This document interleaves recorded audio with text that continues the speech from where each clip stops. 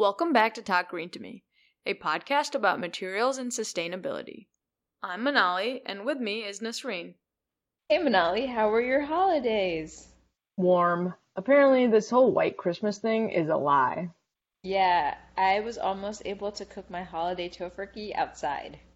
Okay, I don't think it was that warm. I really hope you used an oven. I did.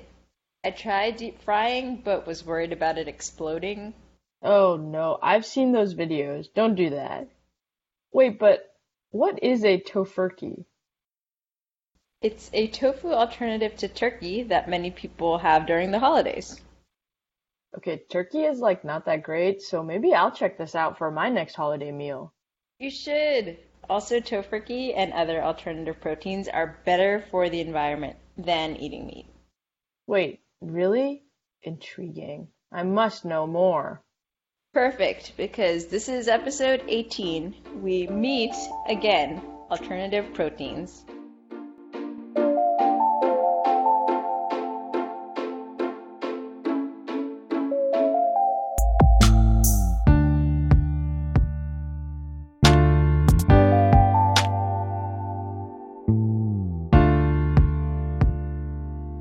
So Nasreen, what even are alternative proteins? Is this like alternative rock music? Yeah, like Red Hot Chili Peppers is alternative chili peppers. Okay, but did they ever sing about meat? Honestly, they might have. I'll have to think about it and let you know. Okay, I think we're getting off topic. Right, yes. Alternative proteins. This is a wide range of non-meat based proteins from lab-grown materials like soy, wheat, even mushroom-based protein sources. Wait, so I can get protein from all of these different things? Exactly. And proteins are one of the main food groups that provide fuel to the body and help build body tissue. Some of the main protein sources typically has been meats, fish, egg, and dairy. But certain veggies and legumes like broccoli, chickpeas, peas, and even quinoa contain protein too. So you're telling me that alternate proteins already exist in vegetable form? Well, sure. But the amount of protein in something like broccoli is significantly less than what's in a chicken. I see. So in order to get your daily protein requirement, meat is essential. It used to be until alternative proteins came out. Black beans and other legumes have been used to make vegetarian versions of burgers for many years, and more recently, these items have really taken off. Like the Beyond Burger. Exactly. This is a burger made of things like rice, peas, and mung beans. Okay, but what's wrong with regular meat? Well, as the population has been growing, there's been a huge demand for meat and proteins. But animal farming has a huge carbon footprint. Oh yeah, we talked about that in our nutrition episode, since feeding animals require growing a lot of crops, usually corn. Yeah, and it was reported in 2020 that we consumed 574 million metric tons of meat and dairy. Oh my God, think of how much corn it took to feed all those chickens and cows. And it's not just the corn. Around 15% of global greenhouse gas emissions are due to animal agriculture. Oh, that's so bad. Greenhouse gases include carbon dioxide, methane, and nitrous oxide. Those are definitely not good for us or the environment. And switching to consuming less meat can lead to a 10 to 14% decrease in greenhouse gas emissions. But you said that we already have these black bean burgers and stuff, so why not just eat all these? A lot of the problems with non-meat options arise from not providing the same level of nutrition, taste, and texture as the normal meat ones. Okay, so what are the new developments? Well, things like Beyond Burger and Impossible Burgers are made from plants and pack in a lot of proteins and nutritional value. I've tried some of those, and they taste and feel somewhat like meat. So how do they do this? Many of these companies are working on mixing their ingredients together to get as close to a meat taste as possible. Are soy and plants like the only option for this? No, other new technologies include things like cultivated or cultured meat. This is grown in the lab using animal cell cultures instead of having to use an actual animal's body. So we are literally growing meat? Yeah, and this creates a product that has similar sensory and nutritional makeup to traditional meat. This means that we can have similar taste without the need for as much land and corn and water. Yep, much lower emissions and pollution too. And scientists have found ways to replicate the texture and make fake blood. To appease the vampires. I mean, human meat eaters. Yeah, biochemists have found a way to mass produce heme, an iron-containing molecule that resembles blood. Scientists are so smart. We should all respect them.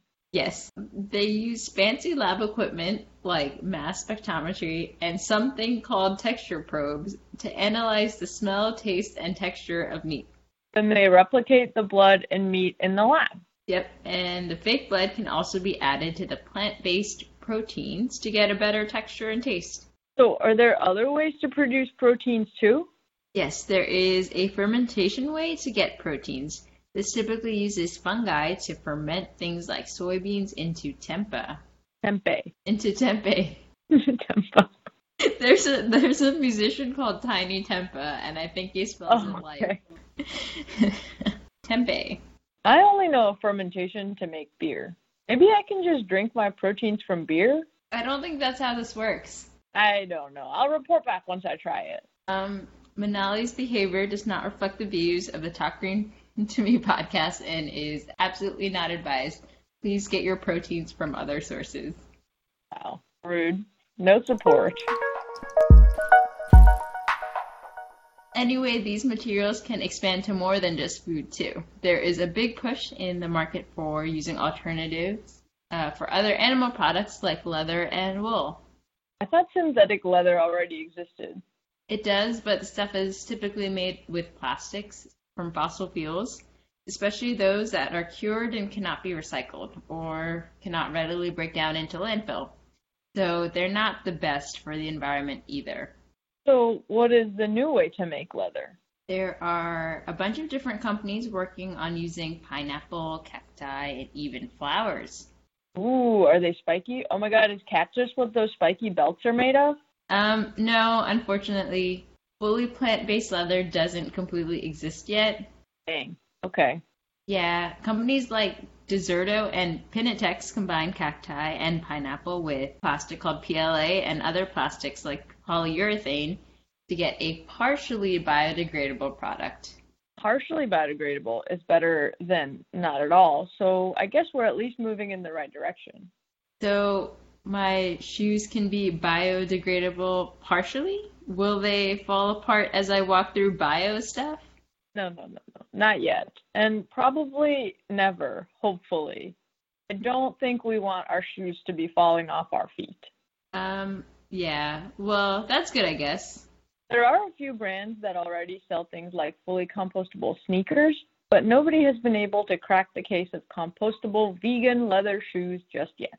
Leather making is heavily polluting. 1 square meter of leather hide produces over 16,000 liters of water waste, which is full of bad chemicals like chromium from the tanning process.